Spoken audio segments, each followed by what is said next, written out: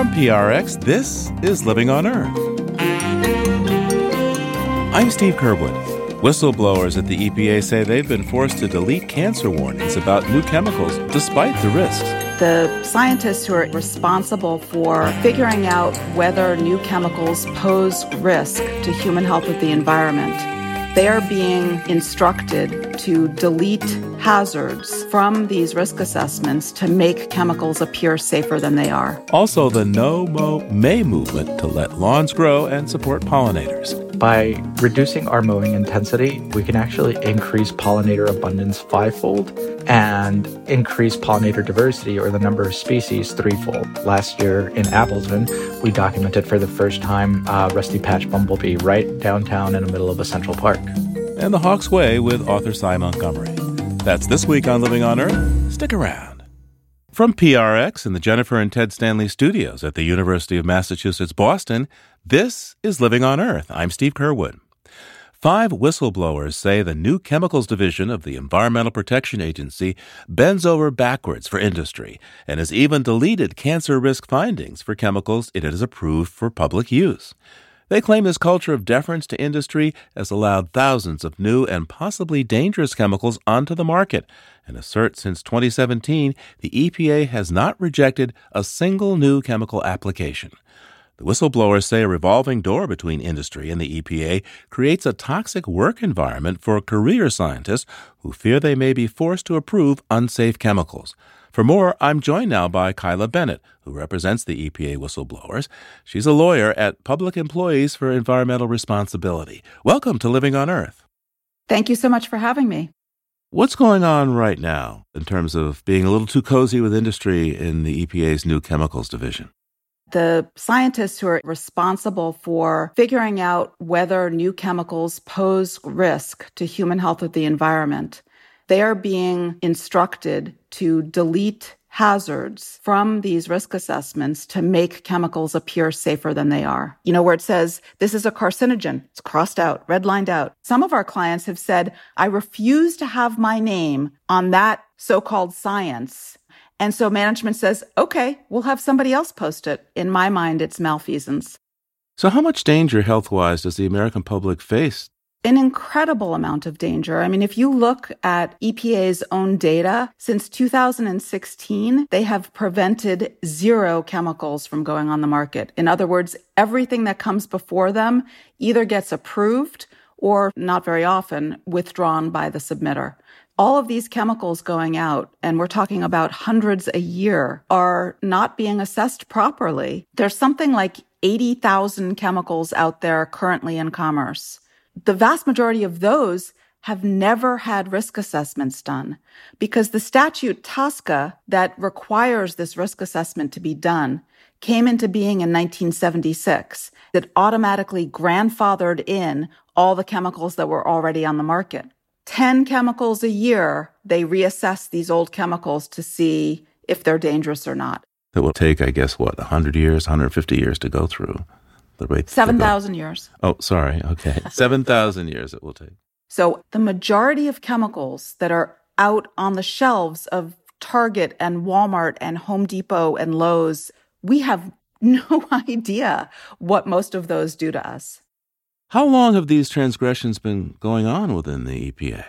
A lot of people want to blame it on the Trump administration, and indeed it did get worse under the Trump administration. He brought in industry people to run the agency. Under the Biden administration, it's still occurring. We have audio recordings of some of these managers. They said, we just want a button we can press to override all the science. They have a category of cases called hair on fire cases. So anytime an industry or a congressional calls EPA and says, why is it taking so long? It becomes a hair on fire case and management takes it and gets it out faster. This is not the way this is supposed to work. How much pushback and work pressure are the whistleblowers at the EPA currently under? I mean, how much do they stand to lose? One thing people don't understand is that these clients of ours become whistleblowers as a last-ditch effort. So our 5 clients at EPA, they did try to use the administrative processes, for example, the scientific integrity policy. They tried going to their managers. They tried filing complaints internally. Nothing happened. So they felt like they were caught between a rock and a hard place. And they stand to lose their careers, their credibility, their pariahs to a certain extent. They're all facing incredible retaliation. And sometimes I jokingly say to my boss, I feel like I'm 1/3 scientist, 1/3 lawyer, and 1/3 therapist. And they've come forward not for personal gain, but because they are so concerned about what these chemicals are doing to people's health and the environment. Now, the journalism organization The Intercept has been writing a series of articles about the whistleblowers. And one characteristic of their reporting is what looks like a revolving door between industry and the people who decide whether or not it is safe for the public to be exposed to chemicals. To what extent do you see a revolving door? I first have to say that The Intercept has done an amazing job. We didn't know who we could bring this story to because it's very, very difficult and dense science. And I think Sharon Lerner has done an amazing job. And what you say is correct. There's one fellow who has been back and forth between EPA and industry, I think 4 times now. Of the past 9 directors of the Office of Pesticides, 7 of them currently work in industry, and the other 2 just retired. It's kind of a unspoken thing where you work for EPA and then you'll get a job at industry so you can show them how to get through all those loopholes and get what you want. It's despicable. Now, the articles in The Intercept mention that the whistleblower report has been leaked to the staff members named in such a whistleblower report. How much does that compromise investigation? How unusual is that? What happened is, in order for the whistleblowers to get protection under the Whistleblower Protection Act, somebody in their management chain has to know that they are the whistleblowers, because otherwise they could get retaliated against and the managers could say, oh, I had no idea it was you who was the whistleblower. So in this instance, we sent the disclosure to Dr. Michal Friedhoff, who's the assistant administrator, the political appointee for the Office of Chemical Safety and Pollution Prevention. And within 3 minutes, she sent it to one of the people named in it. And that person then said, please send it to everybody who's named in this complaint. And they actually held a meeting, presumably to figure out how they were going to protect themselves. Does that compromise the IG's investigation? Yes, I think so. It was very disturbing and very unusual to have this happen. Now, to what extent are the transgressions you're talking about at the EPA attributable to burnout, understaffing, versus just pure negligence, or maybe even some more pernicious motives? It is absolutely true that EPA is under-resourced. Dr. Friedhoff has been begging Congress for more money. She claims that this particular division needs at least twice as much money. I agree with her. They're not getting it, by the way, from Congress. So that's definitely part of it. But it goes deeper than that. You know, most people, when they think about doing risk assessments on chemicals, they probably visualize these people in these white lab coats in labs with, test tubes and Erlenmeyer flasks. That's not what happens. They get the name of the chemical and they get sometimes just an abstract of an industry-sponsored study. And from that, they have 90 days to figure out whether this chemical presents a risk or not. Now, under the statute, TSCA, they are allowed to ask the submitters for more information, but EPA doesn't let them do that. So yes, resources and funding is definitely a part of it, but honestly, they are allowed to say no, and they are not saying no. And that's the bigger problem. Wait a second. The studies on these chemicals, those are studies conducted by the industry itself. Absolutely. And that's a problem right there because as we all know, industry studies can be biased. They're providing their own scientist studies saying, we think this is safe. You've got 90 days, EPA, to tell us whether you agree or not. I mean, it's really scary. What they often have to do is rely on an analog to structurally similar chemical, and then they can say, well, this other very similar chemical causes cancer or is a mutagen, and therefore we think that this new chemical might act the same way.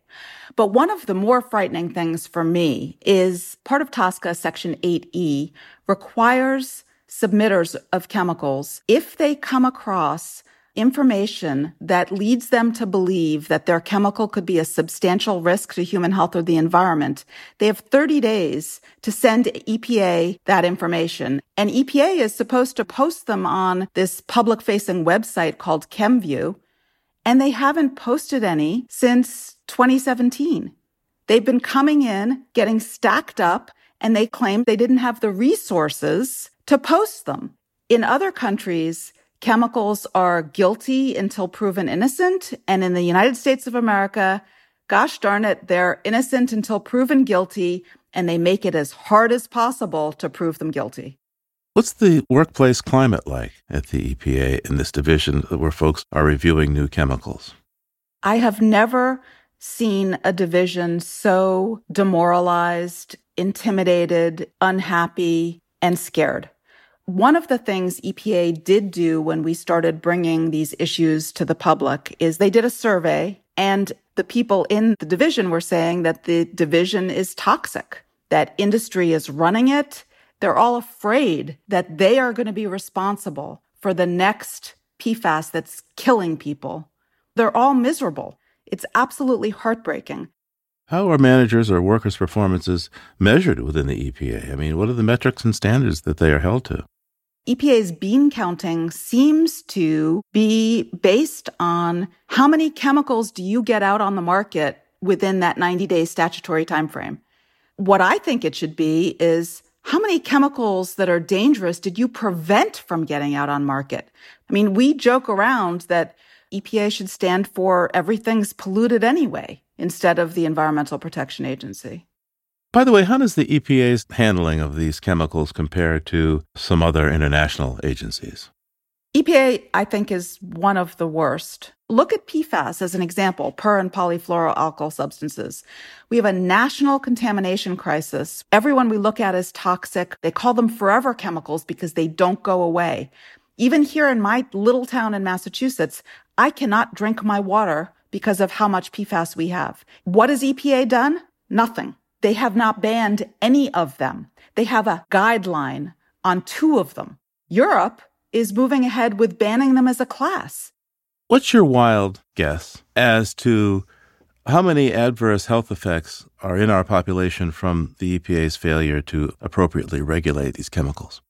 Virtually every environmentally induced health effect that everybody has is from something that came across EPA's desk.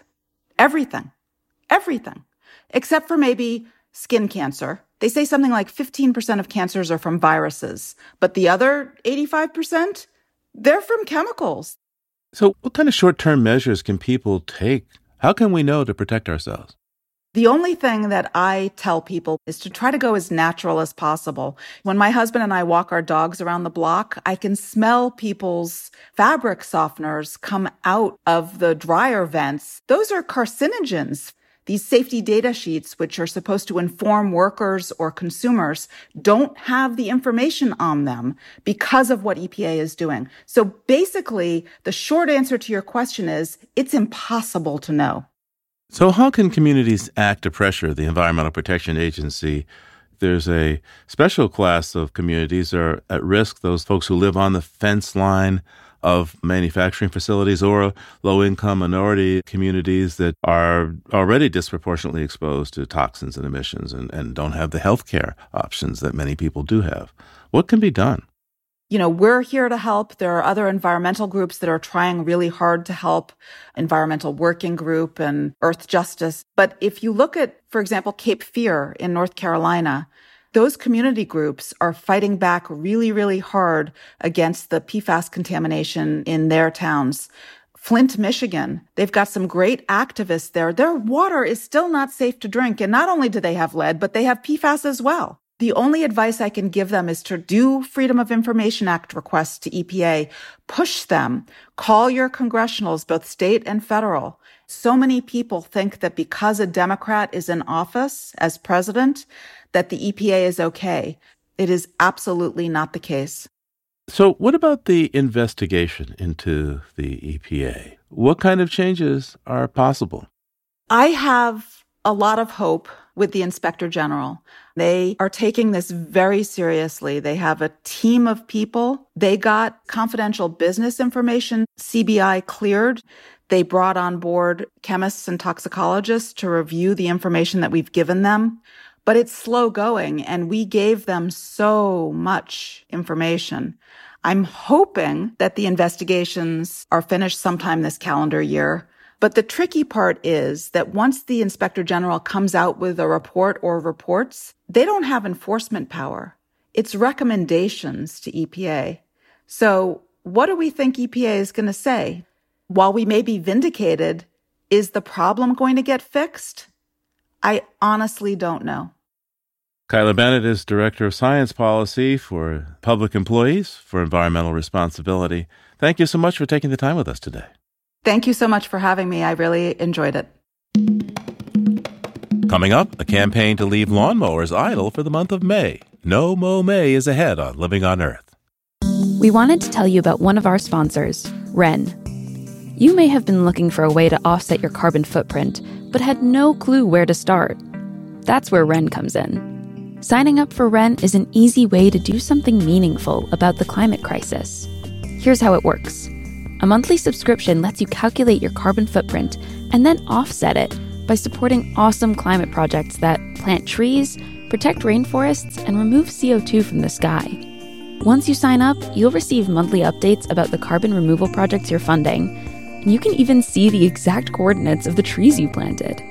It's going to take all of us to end the climate crisis. Do your part today by signing up for Wren. Go to wren.co/LOE, sign up, and they'll plant 10 extra trees in your name. That's WREN.co/LOE. Start making a difference. All thanks to Wren.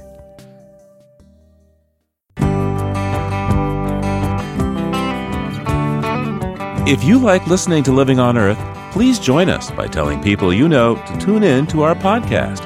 And if you can, please send us a donation. $5 or more makes a difference. Just go to loe.org and click on Donate at the top of the page. Thanks. It's Living on Earth. I'm Steve Curwood. And for our walk behind the headlines today, we're going to be talking, as usual, with Peter Dykstra.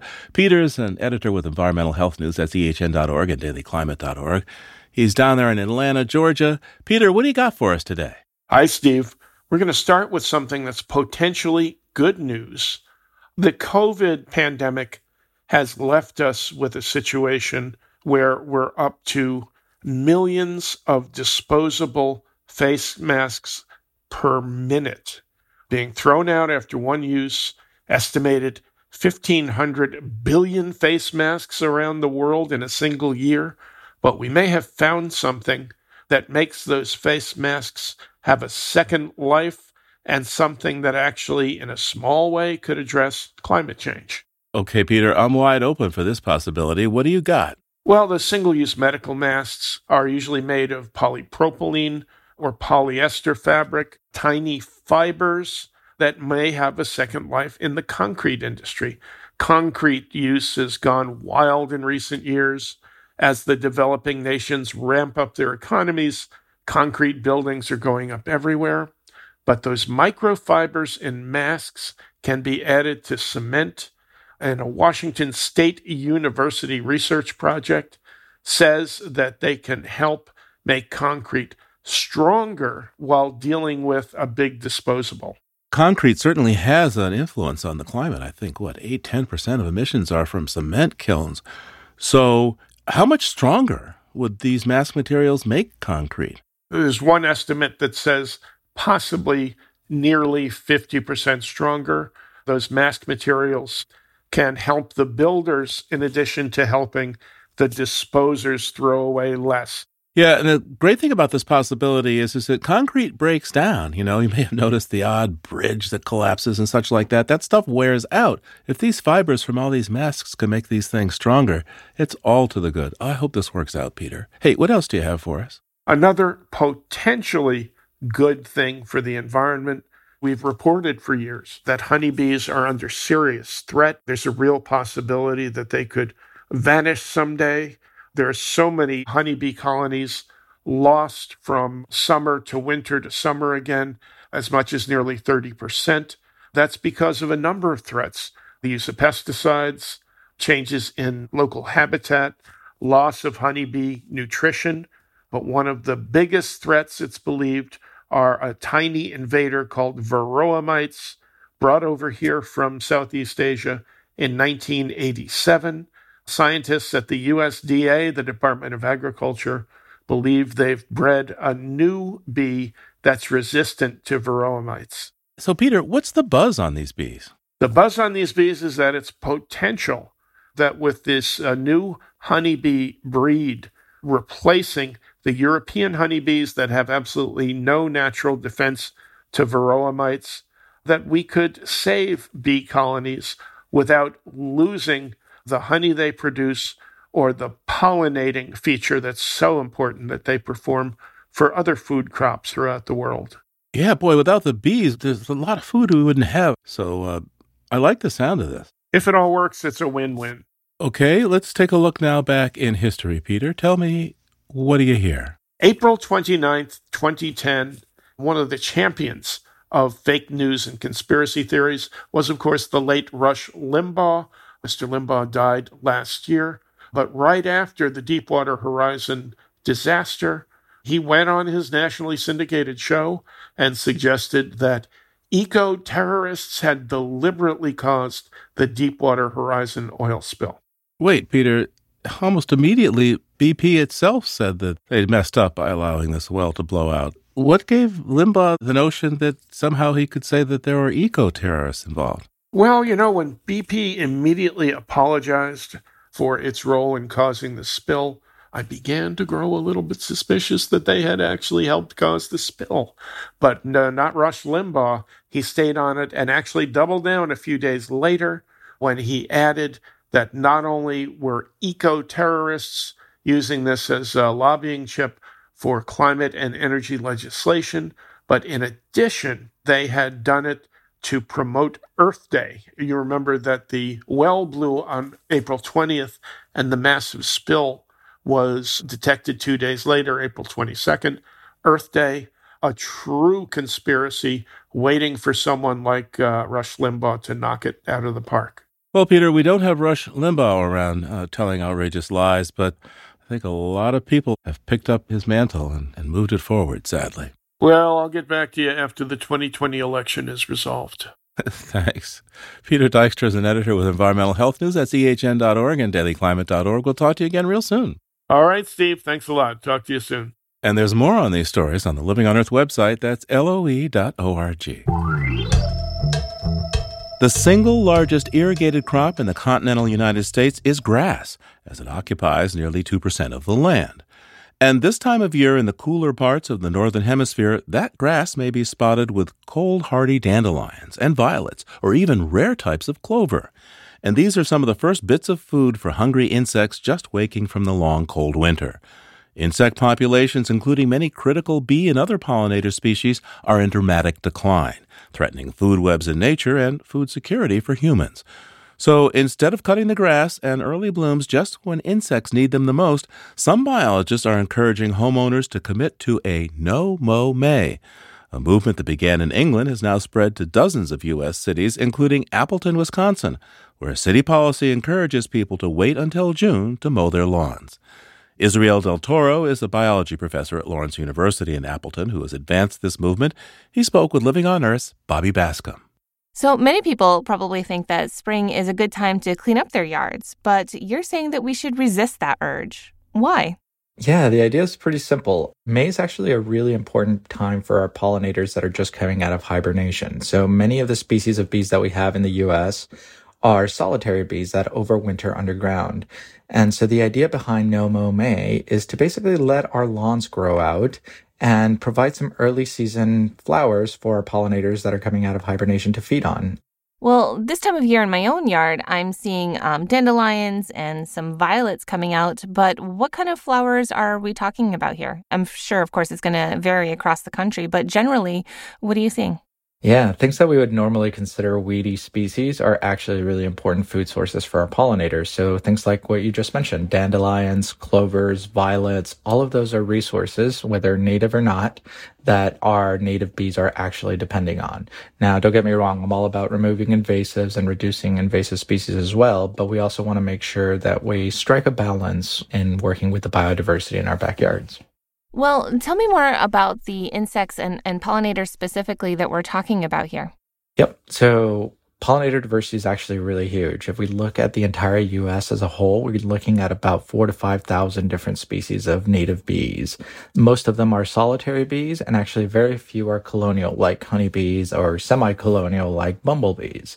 The rest of them tend to be solitary. They nest underground, they nest in decaying wood. Some of them line their burrows with leaves. Those are your leafcutter bees, or others will dig out little burrows inside of walls, and those might be your mason bees. And so we have quite a big diversity of bees. Here in Wisconsin, we have about 500 different species of bees that are native to Wisconsin.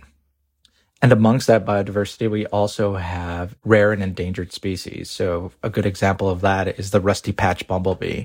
The rusty patch bumblebee is federally listed as a critically endangered species due primarily to habitat loss. But one of the cool things that we're seeing is that these urban habitats that we're generating as a result of No Mow May can actually result in bringing back some of those populations into urban spaces. Last year in Appleton, we documented for the first time rusty patch bumblebee right downtown in the middle of a central park. Mm-hmm. Wow, that's amazing. I know that you've performed some preliminary studies that measure the impact of lawns on pollinators. What have you found? Yep. So we've collected 2 years of data right now on No Mow May and its effect on pollinator diversity and abundance. And what we found in year one was that by reducing our mowing intensity, not mowing during the month of May, we can actually increase pollinator abundance 5-fold and increase pollinator diversity, or the number of species, 3-fold. So it doesn't mean that we're necessarily having more bees, but our bees are at least using these spaces that are no-mow spaces. So we know we're feeding the bees at least. And in our second year, we decided to expand it out to a couple of communities to see if this was a pattern that was just exclusive to Appleton or a little bit more generalizable. And what we found was pretty much along the same line in 2 other communities, Oshkosh and Wausau, Wisconsin. Both saw an increase in abundance in bees as well. But one really interesting thing that we saw last year was that not only are we increasing the diversity of bees, we're also increasing the diversity of all insects, which is really great to see because insects are really this foundational layer to an ecosystem. They provide food for other organisms as well as ecosystem services like pollination and weed and pest regulation. So those things are really important things that insects are doing for us in these urban habitats.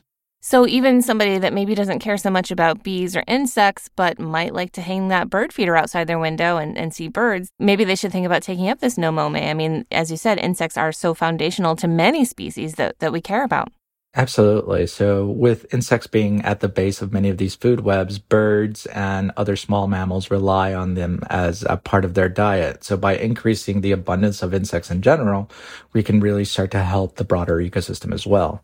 One of the other cool things that we see as part of No Mow May, so let's say animals and insects and birds aren't your thing, but maybe plants are your thing.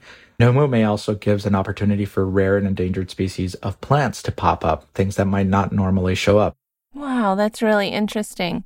So it sounds like May specifically is a really critical window for a lot of things. Yep, May is when nature is waking up from winter, right? Now, depending on where you are in the U.S., No Mow May might not be the right time for you to not mow your lawn. It might be No Mow April if you're further south, or No Mow March, just depending on where you are and wherever the seasonality is appropriate.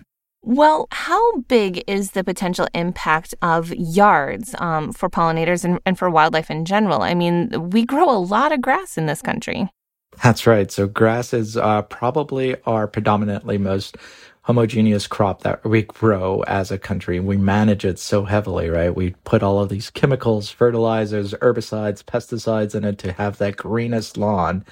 And maybe this is an opportunity for us to rethink some of those habits and educate ourselves on what the best practices are, and maybe reducing our fertilizer use or reducing harmful chemicals that are known carcinogens. For example, glyphosates and neonicotinoids are really bad for our pollinator populations, but they're also really bad for us humans. The European Union, for example, has declared glyphosates as known carcinogens, and we still keep putting them on our lawns and often overusing these chemicals. So this is an opportunity for us to think about what's good for the environment, but also what's good for our own health and our practices on how we manage our little bits of plots of land. So we've been talking about holding back on mowing our lawns. What about cleaning up, last year's leaves or pulling out those dead flower stalks? I understand a lot of insects make their winter homes in places like that. Absolutely. So No Mow May isn't just an opportunity to be lazy. In fact, I encourage you to do the opposite. I encourage you to spend that time that you would normally spend mowing, educating yourself about other things that you can be doing for our pollinators throughout the summer and into the fall. And as you mentioned, going into the fall is a really important time of where we can help create habitat, nesting habitat for these solitary bees.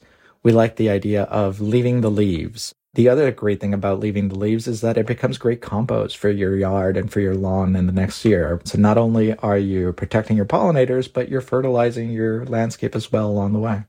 Well, Israel, I have to tell you that this has become a bit of an issue in my own house here. My husband mows the lawn, and he's already talking about how long the grass is getting. I kind of think he's worried the neighbors are going to judge us for not keeping our yard neat enough. How do you respond to someone with those kind of concerns?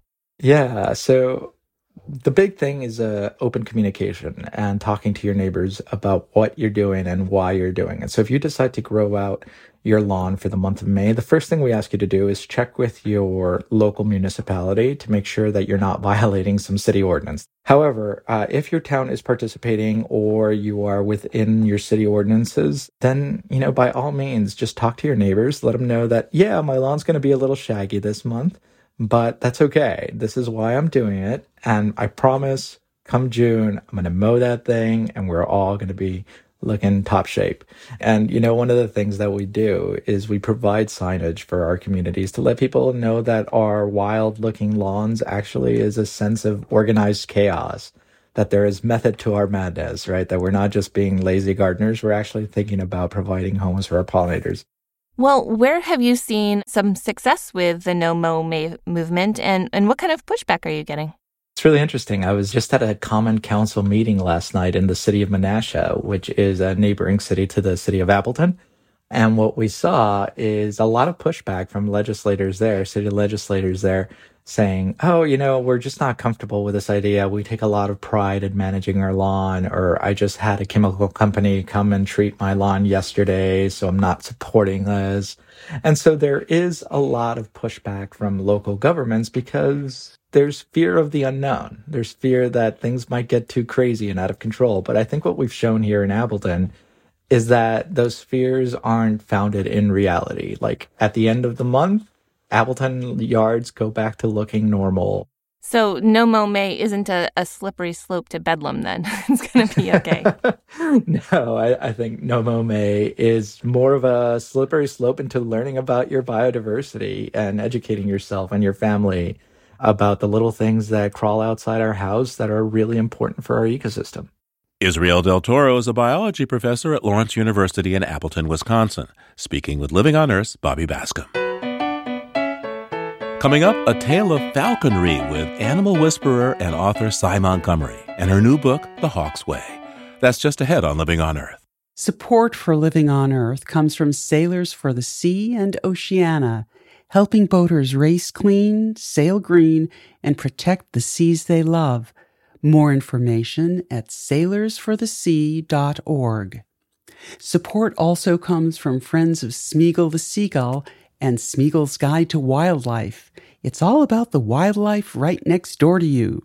That's Smeagol, Smeagull, smeagolguide.org. It's Living on Earth. I'm Steve Curwood. Falconry, or hunting with birds, possibly goes back to the end of the Ice Age or even before, and it was common in ancient civilizations. Falconers traditionally worked with trained birds of prey to hunt game together and share the spoils. Today, for people like author Cy Montgomery, this sport is more about the joy of interacting with the birds themselves. Cy has written 29 books for children and adults, most about animals and the people who engage with them. Her latest is The Hawk's Way, Encounters with Fierce Beauty. In it, Cy tells of learning the art of falconry from her mentor, Nancy Cowan, from feeding these birds with parts of frozen baby chicks to understanding hawk psychology. Cy joined me for a live discussion as part of the Living on Earth Book Club at an event sponsored by New Hampshire Audubon and New Hampshire Public Radio. I asked her to describe how she felt the first time a hawk perched on her arm. It was like holding a waterfall or a lightning storm or an eclipse on your glove. When Jazz, the first hawk to land on my falconry glove, landed, I was shocked at how heavy she was. I was shocked at the squeeze of her strong yellow feet. I was completely filled up with the splendor and the wildness of this creature, like wildness itself had come out of the sky to me. I gotta confess, I wasn't sure about this book because Cy is famous as a vegetarian. And this book about the way hawks operate, it's about as far from vegetarian as you want to get. And in this book, you have the heads of these baby chicks are being chopped off, their legs are being chopped off, their hearts are being pulled out to become food for hawks in training. So one of the recurring themes in this book is how your vegetarianism, and your interest in falconry, like you're at war with yourself about this, right? Oh, yeah. Oh, my God. The last person you would think would practice falconry. If I found there was a steak on my plate, I would push it away. But when you're in the company of one of these magnificent birds, what you have is glory. What you feel is their hunger and their delight. What you feel is there's a word in falconry for their desire to hunt, and it's called yarrick. And it's such an ancient word, no one really knows for sure where it came from. But a hawk lives to hunt, not just to eat. A hawk wants to chase and capture even more than it wants to eat. And that glorious desire, seeing that desire unfold and be fulfilled, that animal's joy could become mine. And to be able to understand or even come close to touching a mind so different from my own. To somehow enter the heart and mind of a hawk. Well, isn't this what we want? Isn't this what we always want with everyone? With our friends and with our family and with the animals that you see. You want to know, what's it feel like to be you? I think it was kind of soul cleansing for me to let go of so much that was about me. It wasn't about me. It was about joining them and respecting that ancient drive and desire that hawks have, which really goes all the way back to the dinosaurs, because as you know, birds are dinosaurs. And all the dinosaurs went extinct 65 million years ago, except for the ones who fly.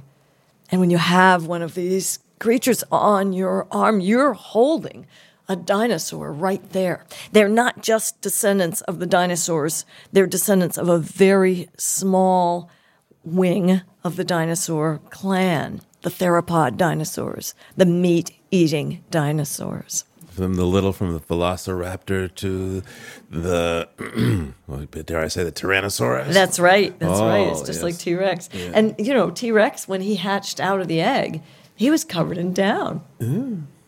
Yeah. Let me ask you a general question about birds and captivity. How do you feel about people keeping birds in captivity? It's hard to keep a bird in captivity and keep it happy. It's hard to keep a lot of animals in captivity and keep it happy. The thing about falconry hawks, though, is if your hawk doesn't like you, it will fly away, and you will not see it again. Because you don't just keep them on a string. Your hawk can disappear, and this happens. And I read, I think this was in one of Steve Bodio's excellent books, A Rage for Falcons, that he knows of wild hawks that would come out of the woods, never had any jesses on their feet, had never been in captivity, and would join a hunter because the hunter makes a good junior hunting partner.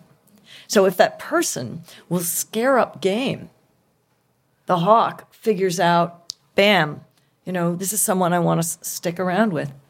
And my falconry instructor, Nancy Cowan, was very clear that this is a voluntary association, that your hawk will just disappear if you don't measure up.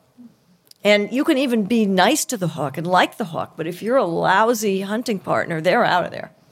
So in this process of falconry, actually, you're working for the hawk. You're the servant, you're the assistant, helping, but the hawk is in charge. Totally in charge. And you cannot break their rules. All the rules are their rules. Nancy was very clear about this. And sometimes they will have rules that you don't understand at all, but they'll let you know when you broke them. Nancy had this one incident. Her husband, Jim Cowan, was a master falconer from whom she learned the art of falconry. And he had several hawks, and she had her hawks, his and her hawks. And one day it was their anniversary. She was all dressed up. Jim got home late. He wanted to take a shower before they went out to dinner. So he said, "Oh, would you feed my goshawk?" "Oh, sure, new goshawk. Tell me what you usually do."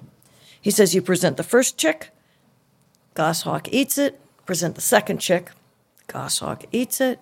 Present the third chick, goshawk eats it. You turn around, you leave." Fine. So she does this. First chick goes fine. Second chick goes fine. Third chick is fine. She turns to leave, and then the goshawk flew at her face and stuck his talon almost through her eyeball. This was a bad anniversary. So she was very annoyed when Jim finally emerged from the shower, and she wanted to know, what didn't you tell me? What did you forget to tell me? And the reason the goshawk had attacked her was that usually after the third chick, he would reach out and fluffle on the bird's chest. That was the routine. And she had not done the routine. And so the bird instantly felt like, ooh, something's really wrong. I got to go for the food. And went for her face. And the amazing thing, though, was that she was mad at Jim. She wasn't mad at the hawk. Because that's just what they do. So you've got to learn not to make a mistake.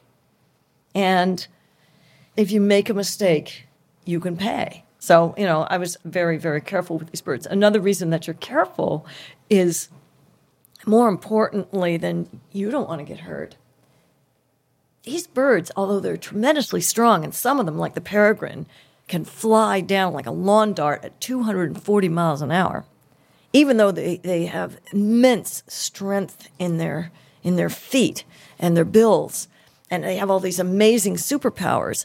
They're quite delicate, actually. And just, if you have a hawk on your glove, just a funny little wind can lift a wing and hurt that hawk. If you're walking through the forest trying to get some game and you fall, and that bird falls into, a twig that pokes in its eye, your bird can be blind. You can kill your bird with a mistake. So you got to be really careful that you do everything right. So how do you get these hawks? How do you get these predators that you then become the junior partner of? Well, I never had a hawk at our house. I kind of had to choose between the hawk and my marriage. So My husband, Howard, considered a hawk like having a loaded gun in the house. He really didn't want it. So that wasn't happening. But to become an apprentice, an actual apprentice, what you have to do in New Hampshire is you capture a red-tailed hawk. It needs to be a bird of the year. It can't be an older bird. It needs to be a young bird because, this way you may help the population instead of just deplete it. 80% of young hawks die in their first year. If you capture a red-tailed hawk for falconry, many of the falconers will release that bird at the end of the year and just let it fly free. And what you've done is given it a head start in life, because normally 80% will not survive that first year. And to capture it, there's a whole system of stuff you need to do. I mean, first, you go to a place where you've seen hawks, and you get an unfortunate rodent who is going to need therapy after this, and you can put it under what's called a balchari, which looks kind of like a basket, but the hawk can see through it. It's got a lot of holes. And it has all these little Velcro-like loops on top of it.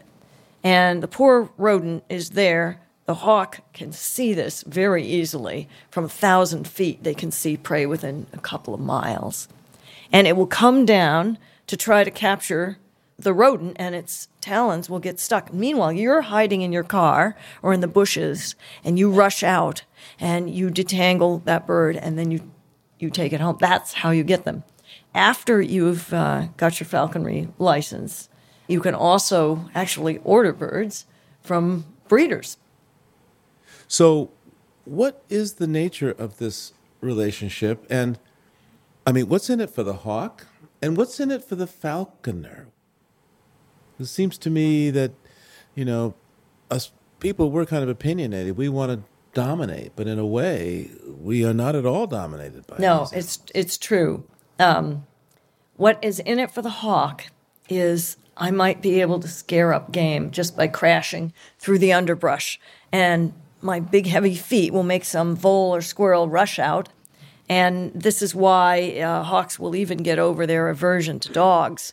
Most hawks hate dogs and will scream at the dog, "You horrible thing, I hate you, go away, you're a dog." But once the dog points to game, and once they make that connection, like, ooh, the dog's pointing the game, now they don't want to hate the dog anymore. That doesn't mean that they have great affection for the dog, but it means that they will tolerate the dog. But as far as what is in this for the falconer, I wrote about that a little bit. Would you like me to read a piece of that? This is what I found was the greatest gift of falconry. Just like friendships with different people, relationships with individuals of other species have lessons to teach us. We are, of course, deeply enriched simply by learning about life ways other than our own. I love it that some creatures I've been privileged to know can taste with their skin, octopuses, see with sound, dolphins and bats, and perceive colors that we can't even imagine, birds and reptiles. But animals also have much to show us about how we, as humans, can more meaningfully and compassionately encounter the wider world. Our fellow animals teach us lessons about the delights of sameness and difference. They immerse us in wonder. They lead us to humility. They inspire us to reverence. They teach us the many facets of love. The ancient Greeks said there were 4 kinds of love. The highest form of love was called agape. This is a love untainted by expectations, a love without external reward. In the Bible, agape came to stand for the love God has for his creation, for the love humans should endeavor to feel toward the Creator in worship. Agape asks nothing in return. This is what a hawk can teach you, how to love like a god. With a fair amount of reluctance, I have to bring this to a close. This is such an amazing book, and you're not such an amazing writer, but also such an amazing person. And, if you have small people in your life, by the way, there's a whole bunch of books that Cy has written, sometimes focusing on scientists that are doing stuff, written in a language that's more accessible for younger people. And then, of course, the prose that you've put together, whether it's The Good Pig or, of course, The Soul of the Octopus. Well, gosh, you're in that book, Steve. One of the best scenes in Soul of an Octopus had Steve in it because he came with his crew to meet, it was Octavia. Octavia, yeah. Yes.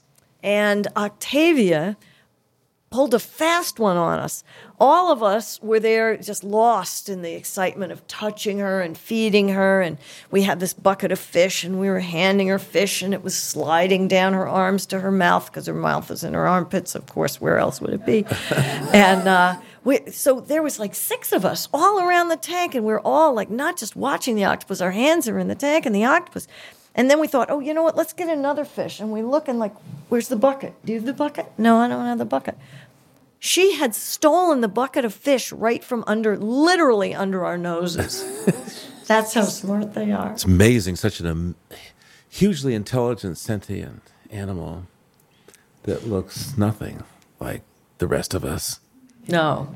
We last shared a common ancestor 500 million years ago when everybody was a tube.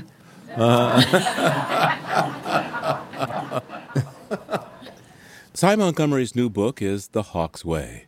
Thanks, Cy. I'm looking forward to your next one. Great, Steve. Thank you.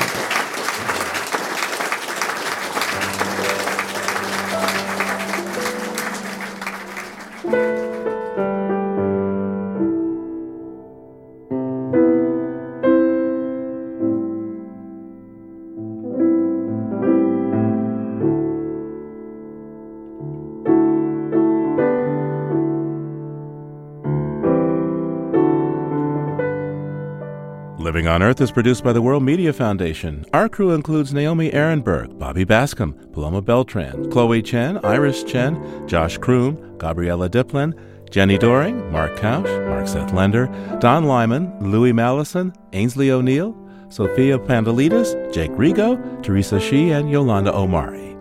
Tom Tiger engineered our show. Allison Lirish-Dean composed our themes.